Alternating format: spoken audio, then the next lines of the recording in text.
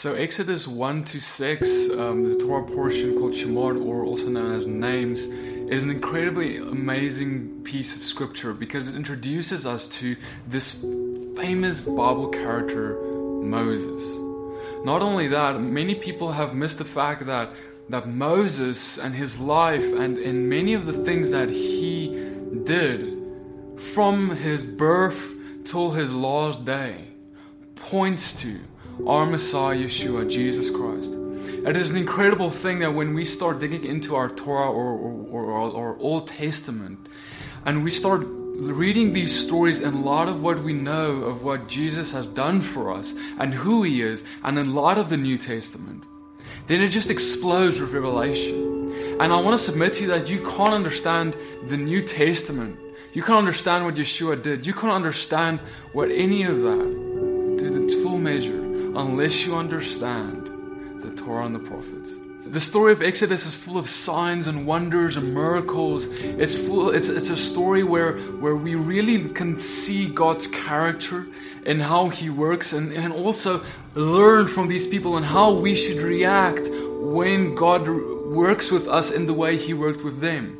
There are so many pitfalls that we have as humans. We fall short so easily in terms of being impatient or asking or throwing our hand up to God and be like, God, why did you allow this to happen? Why did you allow that to happen? But if we just get in the scriptures, we will actually learn and understand why these things have happened in our lives. And I hope that this teaching will show you this. So this story of Exodus started with a new Pharaoh coming in, and this Pharaoh not knowing or being familiar with Joseph. Because if you guys remember, right before this, Pharaoh, the previous Pharaoh that was in charge, had favor on Joseph, and Joseph was exalted.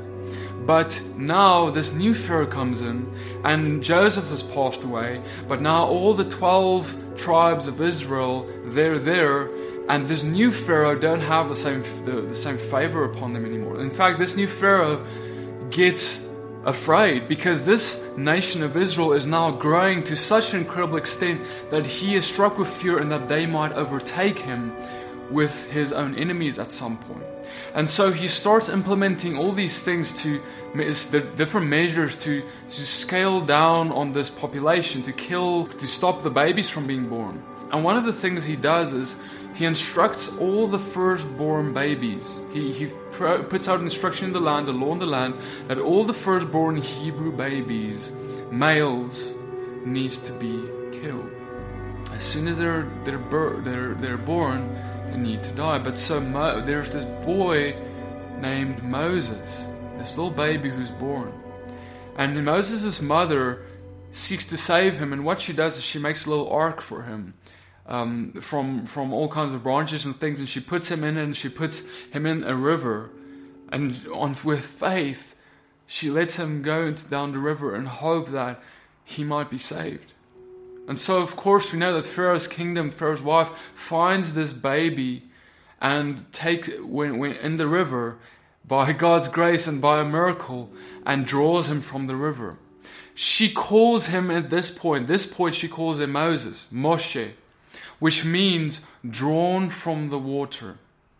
Now this is amazing because as we go along, we're going to see that Moses' name, drawn from the water, has got everything to do with Yeshua and everything to do with what his life will entail. As Moses grows up, he looks upon his people who are in bondage, who are being driven by their taskmasters. The Pharaoh is really driving these people to their deaths in terms of labor. And one day, Moses looks upon one of his brethren, his Hebrew brethren, whom he associates with, and he sees this man being struck by a guard, and he gets angry.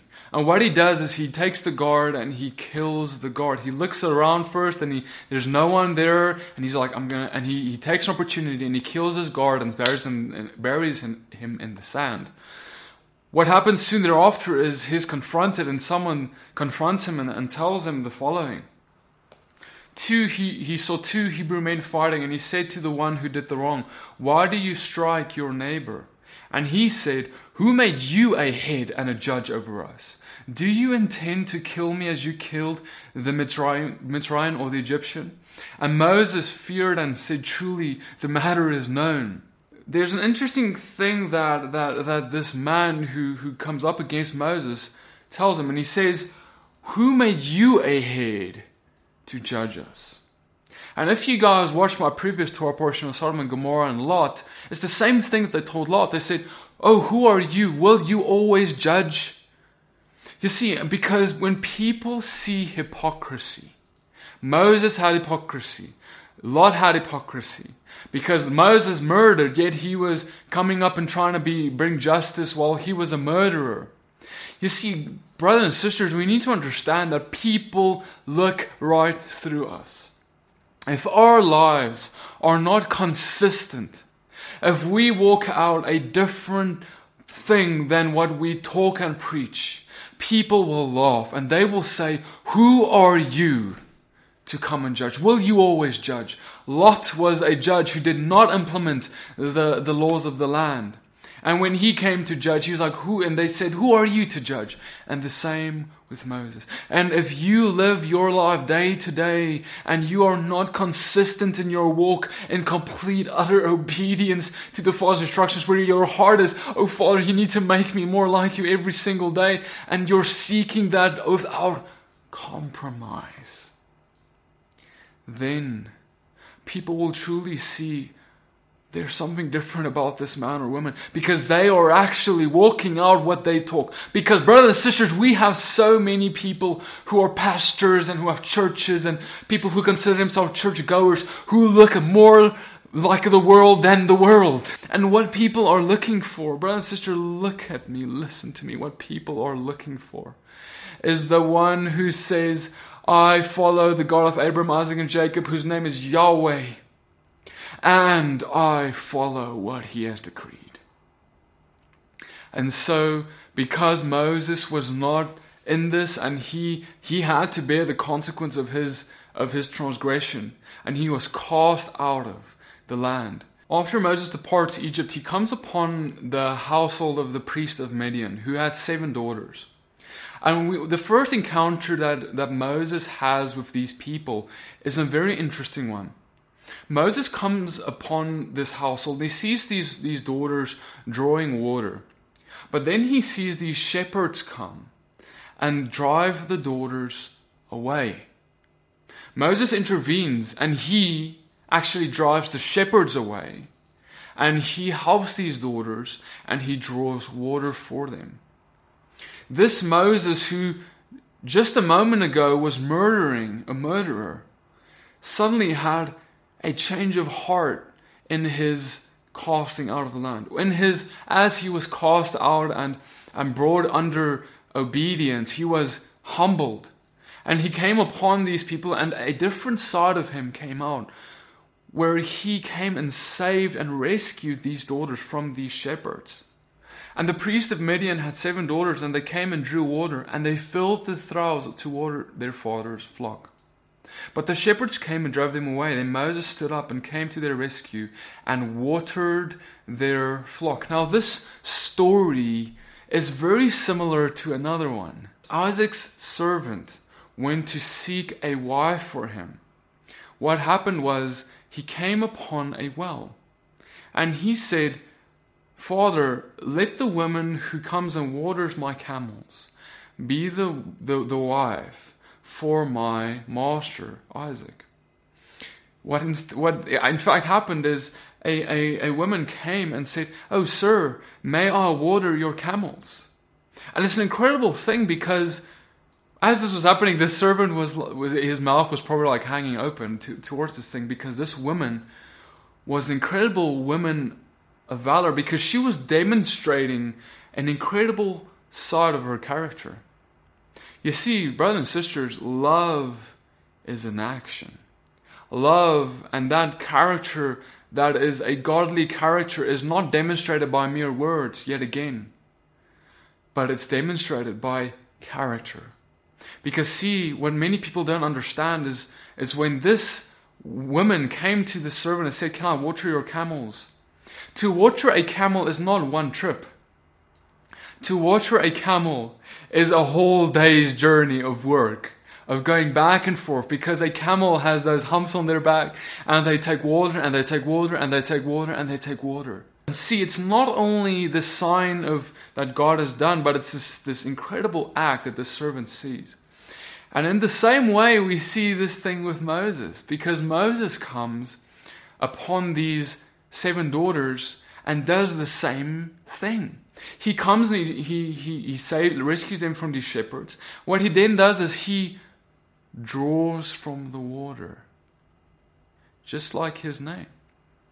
Moses' name means drawn from the water, and now Moses comes and he draws from the water, and he shows them his character. The women then return to their household and they tell their father about this incredible man who did this thing for them. And this man, this master is like, so where is this man Moses? Let him come. Why didn't you bring him to us? And he opens his home to Moses. And as he opens his home to Moses, he soon also gives Zipporah for Moses. And it's an amazing testimony where it's a lesson for us who are still seeking wives, who are still seeking a husband. That the way that we see and identify a husband that God has set apart for us is by the way that they act towards us. What do they do? Not what they say. They can be a smooth talker. They can say all these amazing things, which is good. But do their actions follow what they say? Because see, brothers and sisters, you want a man or a husband or a wife that one day will be a husband or wife that sacrifices, that goes the extra mile, that waters all the camels, that drives away the false shepherds. And so when we seek a husband or wife, what we need to be doing is asking the Father, Lord, give them to me, show me a sign. But then we need to look to their character. Is their character of the character of Moses in this instant? Is their character of the character of Rebecca when she came to water the camels? And it's an incredible thing because we now start seeing Yeshua, Jesus' character on Moses. We start seeing that Moses' life is simply a foreshadowing of the life of Yeshua. There's multiple things that start happening, incredible parallels with the life of Yeshua that God has set up for us in the Torah that points to the New Testament. One of the first things that we see is here in this very thing where Zipporah, her name means, in Hebrew, when we go to the Hebrew root word, her name means bird. And it's amazing because Moses' name means drawn from the water. Her name means bird. So I want to ask you the question, where did we have someone who was drawn from the water and it involved a bird? It was, of course, the baptism of Yeshua. Where Yeshua, John the Baptist came and he drew Yeshua from the water. After his death, he was resurrected. That's what the coming out of the water represents. And we read in the scriptures that a dove came upon him as the Spirit of God. And in the same way, this story of Moses meaning drawn from the water, and this bird, Zipporah, descending upon him, and they marry. And it's an incredible union, just like the Holy Spirit and Yeshua and the Father, they're one. It's in a union. They can't be separated. And in the same way, when we are baptized and we come out of the water, there is a union that takes place between us and the Holy Spirit, the Ruach HaKodesh, the set-apart Spirit of God. Furthermore, as I mentioned with Yeshua's name meaning drawn from the water, we see these multiple acts and things that Moses started doing that is simply a picture of his name. Because Moses was drawn from the water as a child. There was this kindness that was shown to him by the Egyptian. And now Moses is doing the same, because now he is the one drawing the water for someone else. He's doing this act of kindness for someone else, for these 7 daughters. And then we also later see Moses' act with the rock, where he strikes the rock, and speaks to the rock in the Exodus, and water is drawn from the rock, and it's brought forth for all these people of Israel, God's people. And it's an incredible thing because that rock is Yeshua. He is the one where the living waters flow from. As we read in John, out of his belly will come rivers of flowing water, of living water. And we also read in 1 Corinthians, Paul talks about this, where he says, "For I do not wish you to be ignorant, brothers, that all our fathers were under the cloud, and all passed through the sea, and all were immersed into Moses in the cloud and in the sea.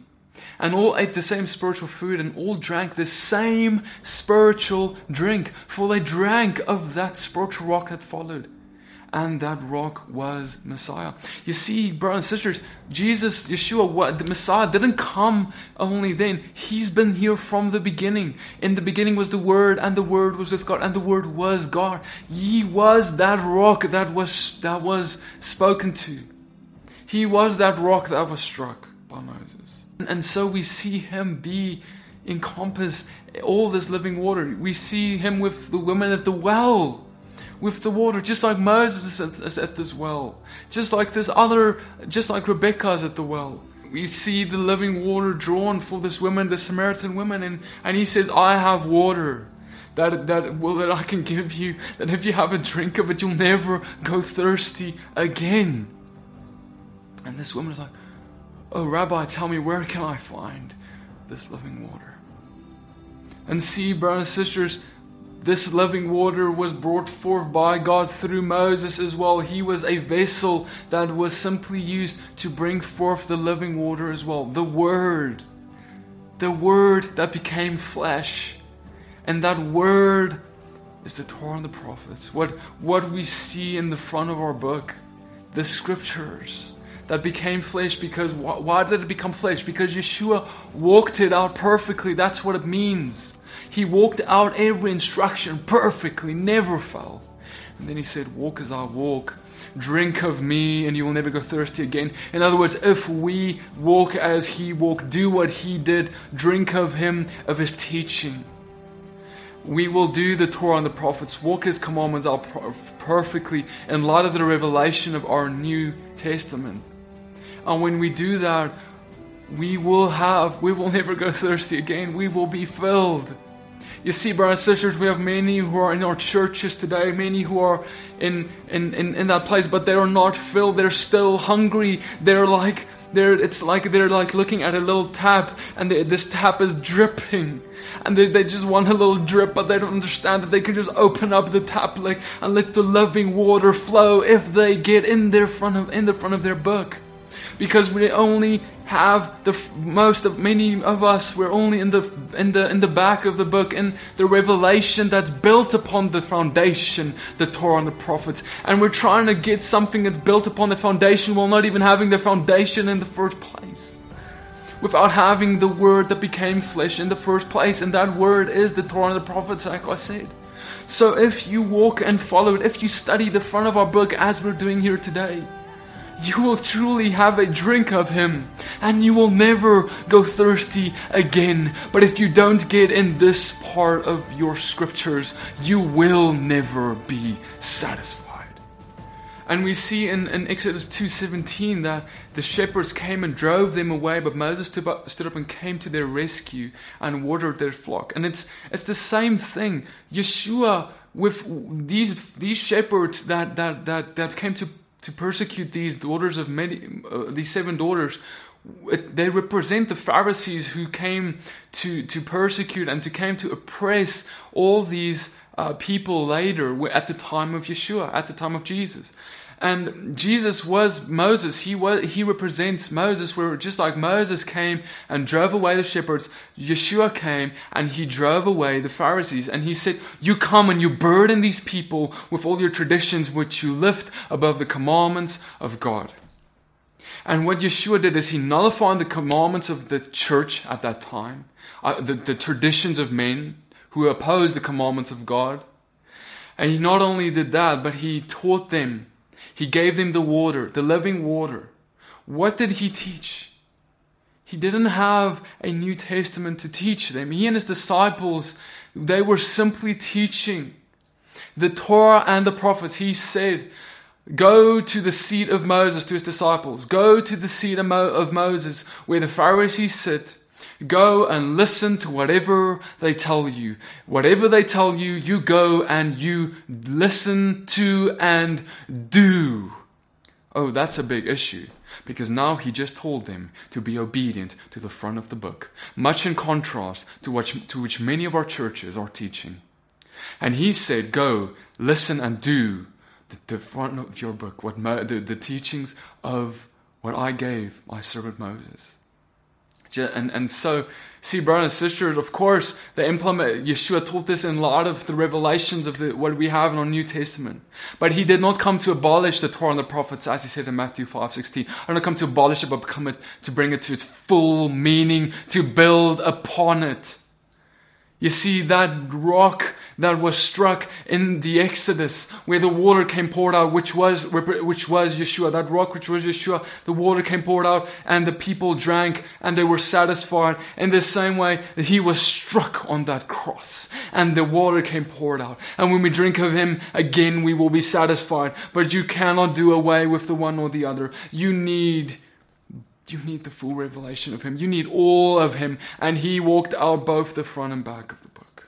And so what we then see happen is Moses, Father calls Moses to this holy ground, this burning bush. And Father, Yahweh Elohim, he speaks through this burning bush. And he comes and brings Moses. And he says, Moses, I am calling you and giving you a commission. I am calling you to bring my people out of the Exodus. I'm going to set them free because I've heard their cries. And God tells Moses a few specific instructions, more specifically signs. Signs that he will do to confirm that he is a servant both unto to the people of Israel and unto Pharaoh. And in the same way, we're going to start seeing these signs, these four or five signs given to Moses, the same signs that God gave to Yeshua, to Jesus, to confirm his divinity and his purpose to the world. The first sign that we see is that God tells Moses, this is the first sign, and this sign is for you, Moses. And this sign is that you will bring my people out, and you will worship me on this very mountain. And see, this is more a promise than anything else, where God first makes a promise to Moses. The second sign that he gives Moses. In Exodus 3:15, he says, and Elohim said further to Moses, thus you are to say to the children of Israel, Yahweh Elohim of your fathers, the Elohim of Abraham, the God of Isaac, the God of Jacob, has sent me to you. This is my name forever, and this is my remembrance to all generations. And God says, this is the sign that you will give to the people, to Israel, to my people, the Hebrews, is that Yahweh is my name. I am the God of your fathers, God of Abraham, the God of Isaac, and the God of Jacob. Yahweh is my name. And then he says, this is my remembrance throughout your generations. And that's incredible, guys, because now this is an instruction. God is saying, my name is Yahweh. This is who I am. This is a remembrance that you need to preserve throughout your generations. This is the first sign given to Israel, guys. The very first sign. And if you open your King James, if you open most of your Bibles, you will read something along the lines of, thus you say to the children of Israel, the Lord of your fathers, the Lord of Abraham, Isaac, and Jacob has sent me to you. This is my name, to be a remembrance. And it's kind of ironic because a lot of our Bibles have removed the name Yahweh and replaced it with Lord. And now God is then here saying in those translations, my name is Lord, and you should remember my name, which is Lord. Which makes absolutely no sense because his name is not Lord. Lord is a simple title. His name is Yahweh. And see, this is an incredible instruction that God gives Moses. The first very sign that we will know him is that we will know him by his name, Yahweh. And if you go into our churches and our Christianity today, who I love my brothers and sisters so much. Many of them I don't even know what his name is. They know him by Lord, but they know him by God, but they don't know him by his proper name, Yahweh, Yod-Heh-Vav-Heh. And then we have Yeshua, which means Yahweh is my salvation. He saves. And Yeshua's name is salvation. How amazing that Father calls his Son salvation. And see, brothers and sisters, I want to submit to you that, I understand, we have been divorced from his name. I'm not judging or anything. I'm just saying, let's return to his name. Let's start calling him by his name, because he said, if the Father's heart is, he says, I want you to call me by my name. This is my sign to you, my people. This is how I want you to know me, by my proper name. Just like I call you by your name, Moses. I want you to call me by my name. The third sign is that God tells Moses that he is going to give him, he tells Moses, pick up the rod. Moses picks up the rod, and the rod turns into a snake. And this is the first confirmation of him. Know that the rod, that rod represents, when you go to the Hebrew word for that rod, is branch. We know that he is the branch. He is the tree where we are grafted into. Yeshua is that branch. And if you think about it, this rod is going to be the thing that Moses is going to do many mighty miracles with. He's going to split the sea with. He's going to strike the rock with it. He's going to do all these amazing things with this branch, with this rod, which is Yeshua. And it's just a picture of how everything Moses did, every miracle he did, the splitting of the sea, everything was simply by the power of Yeshua. The very same power, brother and sister, listen, the very same power that the first disciples walked in, that Yeshua walked in, that everyone else that he calls us to walk in, which is the Great Commission, is the very same power that comes from that rod that Moses used to strike. The next sign we then see is we see God tell Moses, I want you to take your hand, put it into your cloak, and take it out. And when Moses did that, he looked at his hand and he saw his hand became leprous. And I can just imagine the fear of Moses struck with fear, and God says, take your hand, put it back into your bosom, where your heart is. And he takes it out again, and his hand was restored as the other. And we see that this is a picture of Israel at the time. To understand this, we need to understand that a leprous person, someone who has leprosy, is someone who is excommunicated from the world. They're contagious. So they have to be in quarantine. They lose their identity. No one wants to anything to do with them. They are considered, in this time, they were always considered to be people of sin. People who sinned, and this disease they became leprous because of their sin. And so, and these people felt divorced, these leprous people. And in the same way, this is a picture of Israel, this very people that Moses is called to. This is actually a symbolically a leprous people who have been cast out, divorced. They feel divorced from God. They feel like God has forsaken them. And they cry out, Lord, where are you, Lord? Save us, O Yahweh. And see, this is the picture. And God, this miracle is the picture to them. God tells Moses to go to the Israel and show them this, where this is him putting his hand in, and he shows him, you are leprous right now.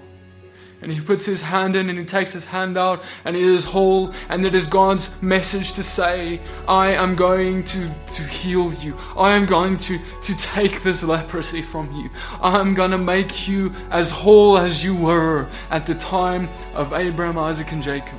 I am going to save you. And the last sign that God gives is the following. And it shall be, if they do not believe even these two signs, or listen to your voice, that you shall take water from the river and pour it out on the dry land, and the water which you take from the river shall become blood on the dry land. And so, brothers and sisters, doesn't this just sound so familiar? Again with the life of Yeshua. And God tells Moses, I want you to take water, pour it. If they don't listen to you, Moses, listen. If they don't listen, if they don't heed your first signs, I'm going to give you this last one, this final sign, where you will go and you will pour out water on the ground and it will turn into blood. And see, brothers and sisters, this is the very picture of Yeshua, where the Pharisees came to Yeshua and they said, oh, give us a sign. Give us a sign, oh Yeshua, Jesus, give us a sign. And he says, oh, you wicked and perverse generation, I tell you that no other sign will be given to you other than the sign of Jonah. Where Jonah was in the belly of the whale for 3 days and 3 nights and was raised out of there. In the same way, the Son of Man will be in the midst of the earth for 3 days and 3 nights and raised from his grave, resurrected from the dead. And that is the sign of Jonah. And in the same way, that is it, brother and sister. That sign of Jonah, that was where he was on the cross. He was struck in his side. Water came pouring out, and it poured out on the ground as blood. And see, brother and sister, it's the same thing with Moses. When that sign is all a picture, where he poured it out, it's all a picture of Yeshua. And see, brother and sister, just imagine this. Israel didn't even understand this, but the world didn't understand this sign at the time.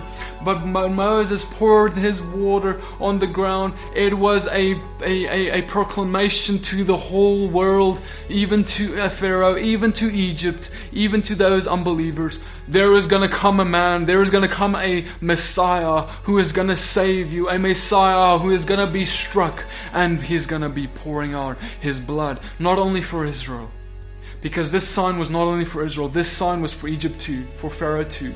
And he said, and this Messiah will be pouring out his blood not only for Israel, but for the whole world. And so Moses continues to proclaim these signs to his people, to Israel. He takes Aaron with him, and Aaron goes and speaks with him, and Moses proclaims it, and the people rejoice and they accept the signs. But what follows is disastrous. Instead of a good thing coming from this, something really bad happens. So after Moses confronts the people as well as Pharaoh, the following happens. And the same day Pharaoh commanded the slave drivers of the people and the foremen, saying, you are no longer to give the people straw to make bricks as before. Let them go and gather straw for themselves, and lay on them the required amount of bricks which they made before. Do not diminish it, for they are idle. That is why they cry out, saying, let us go slaughter to our God. When God makes a promise, and it does not come to pass immediately, what will you do with it? You see, brothers and sisters, one of the very first things that God told Moses is he made him a promise and says, on this mountain you will come and you will worship me. On this mountain will be a feast unto the Lord one day very soon, Moses. And see, Moses confronts Pharaoh with these words. And Pharaoh, instead of heeding Moses, actually turns around and gives the people more work than ever before. He drives them ever before, and he says, oh, you people, you're idle because you've got time for things like this. I'm going to give you more work. And Pharaoh hardens his heart and actually curses the people more. And see, brothers and sisters, in our lives, the same is going to happen. God is going to make a promise to you, and He's going to say, oh, I'm going to bring you deliverance. I'm going to bring you freedom. I'm going to use you mightily in my hand. But see, right after God proclaims that to you, the enemy is going to come. He's going to harden the hearts of people. He's going to bring persecution. There's going to come all kinds of trials and tribulation, and it's going to look like God has forsaken us even more. It's going to look like everything that God said is not coming to pass. Oh God, why did you say that? God, why is it not happening? God, why is there delays? God, why is it not happening?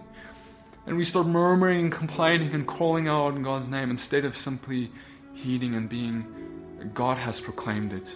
Thus it will come to pass, no matter what this world says, no matter what circumstance I have, no matter what I experience. I will not live my experience above what God has promised. You see, brothers and sisters, look what God says next. Yahweh said to Moses, now see what I do to Pharaoh, for with a strong hand he is going to let them go, and with a strong hand he is going to drive them out of his hand.